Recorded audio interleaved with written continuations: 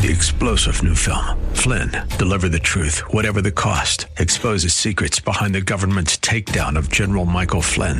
Flynn knew what the intel world had been up to. He ordered the first audit of the use of contractors. This set off alarm bells. He told the truth. He was the most dangerous person for Donald Trump to hire. They had to get rid of Flynn. Flynn, deliver the truth, whatever the cost. Available now. Watch it today. Go to salemnow.com. salemnow.com.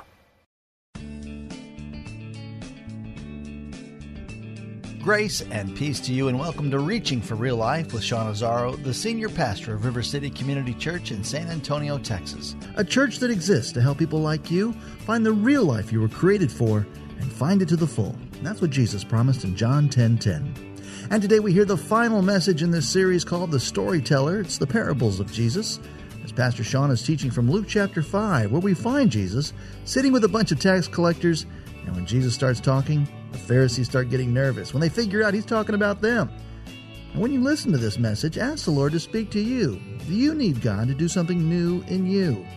Pastor Sean will spell out how Jesus encouraged people at this party to chase after fresh faith. RealLife.org has this full message, sermon notes, and series available for free, but if you feel led to bless this listener-supported radio ministry, then please do. There's a place to give at RealLife.org.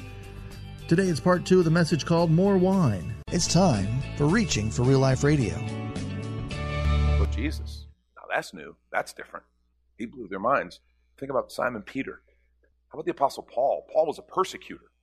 He was a Pharisee and a persecutor who God said, I want you to become an apostle. I want you to write most of the New Testament and help shape the church. He even gave them new names. Remember, Abram became Abraham. Jacob was given a new name. Remember what it was? Israel. Simon became Peter. And Saul, the rabbi, the Pharisee, became the Apostle Paul. See, God has always been about new things. The problem is we sometimes get attached, even addicted to the old things, right? It's got a pull on us. You know what I'm talking about? It's familiar. Sometimes just the old things, the rut we're in, kind of just the way things are, it's comfortable, it's predictable, right? It feels safe. It gives me the illusion of control. It's like, well, I can manage this, so it's okay. But honestly, if we stop and think about it, when it comes to this issue of our faith, when it comes to the sense of vision that God's given us for our lives, the old can sometimes just be boring. And I want to ask you, does your spiritual life, your faith life, ever feel boring? Does it ever feel stale, dry? Ever feel lifeless? Jesus wants to pour out new wine. That is not the way he created. He did not create it so that we would just be kind of maintaining and wondering, what am I really doing here? If you've ever felt that way, I want to say, there's good news. Jesus wants to pour out new wine. The question is, will we make room for it? Because God is ready to do a new thing, and the real question is, are you and I? If we're going to make room, if God's going to do a new thing through His Spirit in us, if He's going to use us differently, if we're going to see something different, I think there's a few things that we need to do. First, number one, we need to decide to let God do something new in your life. You need to decide to let God do something new in your life. Verse 39 in chapter 5 of Luke, Jesus, remember after He talked about the wineskins? He said this little statement. It's real easy for you to just skip over it if you're not careful. He says, and no one after drinking old wine desires new, for he says the old is good. But what he's saying is, if you're satisfied with the old, it's kind of like, oh, it's good enough. And I understand. I hope there's no sommeliers in the room, okay? I understand. I get it. I know old wine is better, right? And Jesus is talking about something very different here. He's talking about something fresh, something new. He says if you allow yourself to settle, you just get a taste of it, it's fine. It's fine. It's comfortable. It's predictable. I know it. I don't want anything new. I'm just okay. Don't settle for old wine. Don't settle for less than God's best. Don't settle for less than the Spirit vibrantly living in and through you. Isaiah 43, again, God's talking to His people who are under judgment. And He says, forget the former things. He's promising them something else that's going to come. He says, forget the former things. Sometimes that's just good advice. Do not dwell on the past. See, I'm doing a new thing, says the Lord. Now it springs up. Do you not perceive it? I'm making a way in the wilderness and streams in the wasteland. Note those phrases, a way in the wilderness, streams in the wasteland. He says, forget the former things. Do not dwell on the past. Some of us, the reason we can't even envision God doing something more is because of kind of how things have been in the past. Well, it's always been this way. It's always going to be this way. Or maybe, Sean, you don't know how badly I've screwed it up. You don't know what I've done. I don't think God has any new plan for me. I'll take your word for it on grace. I can get into heaven by the skin of my teeth. But this idea of God doing something new, God really working in and through me, Sean, you don't know. Maybe you failed in the past. You thought, I tried it. It doesn't work. I know people told me they prayed about something and God doesn't do what they want, and so the prayer doesn't work. It doesn't work. It's like, I'll send it back. Maybe you failed. I want to say to you, forget the former things. Do not dwell on the past. God wants to do a new thing. Came across this when I was reading this week. Bill Murray. You guys know Bill Murray, the actor, right? Comedian from Saturday Night Live, and then it's made a lot of movies, a lot of funny, humorous movies, and then some more serious, kind of important films like What About Bob? I mean, I think that's, baby steps to 3 o'clock, baby steps. Recently, 2007, he claimed that a work of art saved his life. He tells a story of how he was in Chicago for his first experience as an actor. And he said, my performance was so bad, I just walked out afterwards and onto the street. Kept walking for a couple of hours. I realized I walked in the wrong direction. And I'm not just saying the wrong direction towards where I live, but also the wrong direction in my desire to stay alive. His performance was so bad, and he'd worked so hard, and he thought he'd blown it. And for a young person, a young artist, thinking I had my shot and I blew it, he thought it was over. And he went to a very dark place. He headed for Lake Michigan as he contemplated taking his own life. He goes on and says, I thought if I'm going to die, I might as well go toward the lake and float a bit, which, I think that's just good common sense, right? He says, so I walked towards the lake and I reached Michigan Avenue and I started walking north. Somehow I ended up in front of the Art Institute. There's a beautiful Art Institute right there off of Lake Michigan in Chicago. And I walked inside. He says, there was a painting of a simple peasant woman working in a field. You can see it on the screens there. She had a sunrise behind her. He says, I always loved that painting. I saw it that night and I said, look, there's a girl without a whole lot of prospects, but the sun's coming up. She's got another chance at it. I said, I'm a person too, and I'll get another chance every single day. He looked at that painting and decided to live. The painting is called Song of a Lark by Jules Brett. That sunrise is interesting. It just reminds me, we sang a song today, the sun comes up. It's a new day dawning. It's time to sing your song again. I don't know where you've been in your journey with the Lord. I don't know if you're discouraged. I don't know if you failed. I don't know if you're just coasting. I don't know. Maybe you're doing great. I don't know. All I know is the sun came up today and the Lord gave us a new day. It's a gift. You know what? Same thing's going to happen tomorrow. What are you going to do with that? Are you going to do the same thing? When you have this sense in your spirit, God wants to do something new. I know it. I feel it. I've sensed it. I've wrestled with it. Are you going to tomorrow, when that sun comes up, are you going to say, oh, well, I'm stuck? Or are you going to recognize, no. God's given me an opportunity, and he's here, and he wants to do a new thing. His Spirit is with me. I'm a follower of Jesus Christ. His Spirit is in me. Are you going to allow him to do something new? See, I think one of the biggest things that we need to do is we need to stop and look around and see what God might already be doing. I mean, we go through our lives so kind of driven. We pack so much in, and please, I'm not saying this in judgment. I'm a pastor. I know what God wants to do. I've seen God do things, but we've got a school, we've got a large fellowship here, we work with lots of different organizations, we've got a lot going on. I pack my schedule kind of full. And if I'm not careful, I can have my nose to it, I got this. I can never stop looking around and go, wait a minute, God, what do you want to do? I mean, I'm here with a group of people. I'm in a car with some people. I'm in a grocery store with some people. I'm in a meeting. What's your agenda, God? Or do I just have the business I got to get through? How do we look at it? As we stop and look around, there's amazing things around us. And I liken that passage of scripture, the Isaiah passage. He said, see, I'm making a way in the wilderness and streams in the wasteland. Some of you right now feel like you are in a wilderness or a wasteland. It's like, man, I'm in a dry place. God doesn't even know I exist. I want to say to you, God said, I am making a way in the wilderness. I am making streams in the wasteland. So if you are in a wilderness or a wasteland, I want to say to you, don't be discouraged. God's with you. And He is making a way. He's making a way. He will make streams in that wilderness that will nourish you. I remember when God had us in a wilderness season. And I thought He'd forgotten. Made some promises, called us, there was this vision. But man, I looked around, nothing like that vision. Nothing. Early in the development of this ministry. It's hard.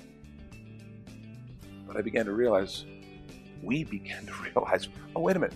God brought us here to teach us things, to loosen our grip on the other stuff, and to teach us to focus in on Him. He's making a way in the wilderness. He's got streams for us in this wasteland. God's with you. See, God's ready to do a new thing. The question is, are you? And this is when we take a quick minute to remind you, you're listening to Reaching for Real Life with Pastor Sean Azzaro, a listener-supported ministry of River City Community Church, in this message called More Wine, in the series, The Storyteller, which is available right now on the sermon page at reallife.org. And there, if you're able to bless back, your financial gift helps this radio ministry continue. Again, find that Give tab at reallife.org. And Pastor Sean Azzaro, now an author, invites you to check out his brand new book. 302 Books, a division of Salem Media Group, presents A Pilgrim's Guide to the Spirit-Filled Life, Rediscovering the Gift of the Spirit, authored by Sean Azzaro, pastor of River City Community Church in San Antonio, Texas. Growing up in and around Pentecostal churches, I really learned to appreciate the role of the Spirit in the life of the believer. But I also saw what I considered to be imbalance and excess in some of our churches when it came to how we taught about the infilling. Now available at Amazon.com, Sean Azzaro shares his most requested teaching and radio broadcast series in a devotional form, encouraging you to embrace the Spirit-filled life. I wrote in a devotional style to encourage readers to examine the Scripture with fresh eyes and make room for the Lord to speak about the role of the Spirit in our lives. The goal of the whole book is to simply make you hungry for more of the Spirit. Order your copy of A Pilgrim's Guide to the Spirit-Filled Life by Sean Azzaro today at Amazon or reachingforreallife.org. And now the conclusion to the message, More Wine. This is Reaching for Real Life Radio. I think the second thing we need to do is we need to expect God to work in new ways. We need to expect God to work in new ways. Don't expect Him to do the same thing the same way. I think that's really weird. Even when we say, okay, God, I want you to do something, we begin to sense God moving, and yes, God, you go for it, and we start kind of down the path. We then expect Him to do everything exactly like common sense would tell us. Exactly like the best systems that man has kind of come up with, or like whatever expert says, this is what God's going to do. He's going to do exactly the same. And that's one of the biggest mistakes. Imagine if I understood or concurred with everything God did, that wouldn't be very divine on His part, would that be? Wouldn't be very godlike. No, if God is doing something, I should expect it to be surprising. I want to challenge you, beware the conventional. Beware the conventional. When we started this ministry, God asked us to do some things that were very unconventional. And yet, nobody wants to be embarrassed in front of your friends and family and people who know you and other ministry associates and stuff. And so we're doing these unconventional things, and there's just this little deal, and it's kind of embarrassing because it's like, we've got this ministry, let me tell you about it. Well, what is it? Well, actually, technically, it's like stationary in the spare bedroom, right? That's all that there really is to show. We wanted to be legitimate, and people looked at us like, I don't really know what you're doing. In fact, when we bought our first house, a relative of ours was the realtor. She was explaining to someone, the financier or someone, because they asked, well, what does he do? Well, and here's what she said. She said, well, he's a minister, sort of. He's a minister, sort of. Some of you are going, we still describe you that way, Sean. That's nothing new there. I can laugh at it now. right? I can look back and laugh at it because people now feel like, oh, yeah, you got a real thing going, okay? Back then it hurt. It was frustrating because I knew God had called us. And we wanted to be legitimate. I want to say beware that kind of desire for the conventional. Expect God to work in new ways, to do something different. I want to just give a word quickly to young people who are here. And when I say young people, I'm talking about those of you who are either at that point or before that point where you're making life decisions, you know? And I just want to say, don't just follow the conventional path, because life will give you a conventional path. And it's just like boxes you check. Okay, I got to do this, check. Got to do this, check. Got to do this, check. You can get to 40 just checking boxes. Just doing the conventional thing, the next certification, next training, next degree, next thing. And you can go through half your life and look back and go, is this what God really wanted? And you never stopped and asked that question. I want to say to you, you should stop and ask the question. I want to say college education is a wonderful thing, but you should stop and ask the question, God, is this what you have for me? I think you should get in that habit. Remember what James said? James said, you who say, I'm going to go to this city and do this, I'm going to go to that city and do that. He said, what you should be saying is, if the Lord wills, I'm going to go to this city or that city. Because we're to be disciples, followers.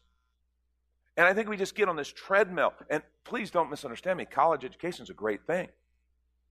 But in every area of life, as a young adult, as older adults, we should stop and ask the question, God, is this what you have? God, what's your plan? What do you want me to do? God, you want me to go the conventional route? And he may, and that's great. Do it. But if he says, no, I've got something else for you, follow him. Trust me, because as much as a degree is helpful, and it can be a wonderful thing, a wonderful tool in your preparation, it's nothing compared to the power of God working through someone. It's nothing compared to the Spirit of God doing things that we just can't do in human strength. That's the kind of new thing God wants to do. God wants to do something powerful through you. God wants to do stuff that you look back and go, I don't know how that happened, but wow, that was awesome. Because God was at work.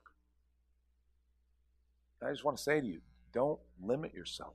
Get in the habit now of saying, God, what do you want to do? What's your direction? And don't be too addicted to the conventional. Because God has this habit of trying to loosen our grip on legitimacy, our desire for legitimacy, and our addiction to the conventional. I mean, if we're going to expect God to work in new ways, we've got to expect change, too. We've got to expect change. Things aren't going to stay the same. And let me just have a word to the older folks right now. We love change, don't we? It's our favorite. We better get used to the idea that if God's going to do a new thing, that means change. And I don't want to leave all of the exciting new steps, new bold leaps of faith to the kids. I think God's got some left for you and I. And here's the thing. We better make room for change. And not just for us. Okay? We better make room for change in those who are coming behind us. You see, you got to hear from my Sean 2.0, right? You know, you've got a 2.0 behind you. You got 2.0s behind you in your family, in your business, in your schools, and they're there. Are we going to let them do things differently because God wants to do a new and a different thing? I remember, you guys know I'm a musician and a worship leader, and I remember when I first started out, man, there was kind of a lot of tension over worship music, okay? The norm in the churches I was working at was an organ and a piano and a choir. That's what church music looked like. And so I come along and I'm like, well, we're going to do music with an acoustic guitar, and we're going to have drums, and we're going to do something totally different. And, you know, there was a lot of tension over that. But I want to thank God that there were a few humble, wise leaders who said, you know what, God's doing a new thing here. We better make room for that. We better make room for God to do that. And although you and I know that God intended worship music to be played with an acoustic guitar, it's like the worship music of heaven. We know that, okay? Let me tell you, these kids come behind us, they don't know that. They're bringing noisy stuff. They're bringing guitar sounds that you never even heard of before. They've got computers on the stage. This kid's got a computer on the stage. What's he doing over there? Emailing? Well, come on, pay attention. We're worshiping here. And what's funny is God's given me a chance. He's saying, will you be humble enough to recognize I want to do a new thing? And it's going to look different in them than it is in you. I still have a new thing I want to do in you, but I want to do a new thing in them. Are you going to let them? Or are you going to try to cram them into the old wineskins? Cram what I'm doing, what my spirit wants to do in them. Are you going to try to cram them in the old ones? Or are you going to be humble enough and thankful enough to sit and just give me glory and praise and encourage them, fan the flames, coach them up, help them to go for it? Because that's what I want to do. I want to be that guy. God is ready to do a new thing. The question is, are we? A third thing is, I think we need to be open to engaging in new relationships. We need to expect God to work in new ways, but we also need to be open to engaging in new relationships. Because I want to tell you, in my life, almost every great new thing God has done, He ushered in through a new relationship of some kind. Some new relationship that sparked something, that began something new. You know, Jesus ministered to tax collectors and sinners, and that was really a stretch for some of those leaders. But I have to tell you, at least they were Jewish. If they could have known what was coming, they would have really had a fit. Acts chapter 11, you remember? God called Simon Peter to go, and we actually, when we were in Israel, got to be in Caesarea, where He sent Simon Peter to minister to a man named Cornelius, who was a Roman military leader, and his family, and they're all Gentiles, right? And this was something that these Jews, they'd followed Jesus for 3 years. They'd had the day of Pentecost. They started establishing the church. This still was not on their radar. This was like, should we even talk to these people? God sends Peter. He ends up there. He shares Jesus. The Holy Spirit falls on them. And it's kind of almost humorous in Peter's description of this event when he tells it to the church back in Jerusalem. He says this. He says, as I began to speak, the Holy Spirit came on them as He had come on us at the beginning. Then I remembered what the Lord had said. John baptized with water, but you'll be baptized with the Holy Spirit. So if God gave them the same gift He gave us who believed in the Lord Jesus Christ, who was I to think that I could stand in God's way? When they heard this, they had no further objections, and they praised God, saying, and look what they said, so then, even to Gentiles, God has granted repentance that leads to life. It's like, wow, this was a mind-blowing thing. Even up to this point, they didn't imagine that it was beyond Israel, that the Messiah was coming. Now, we know, hindsight, we know that, remember, God promised Abraham, I'm going to bless you, and you're going to be a blessing to the whole world.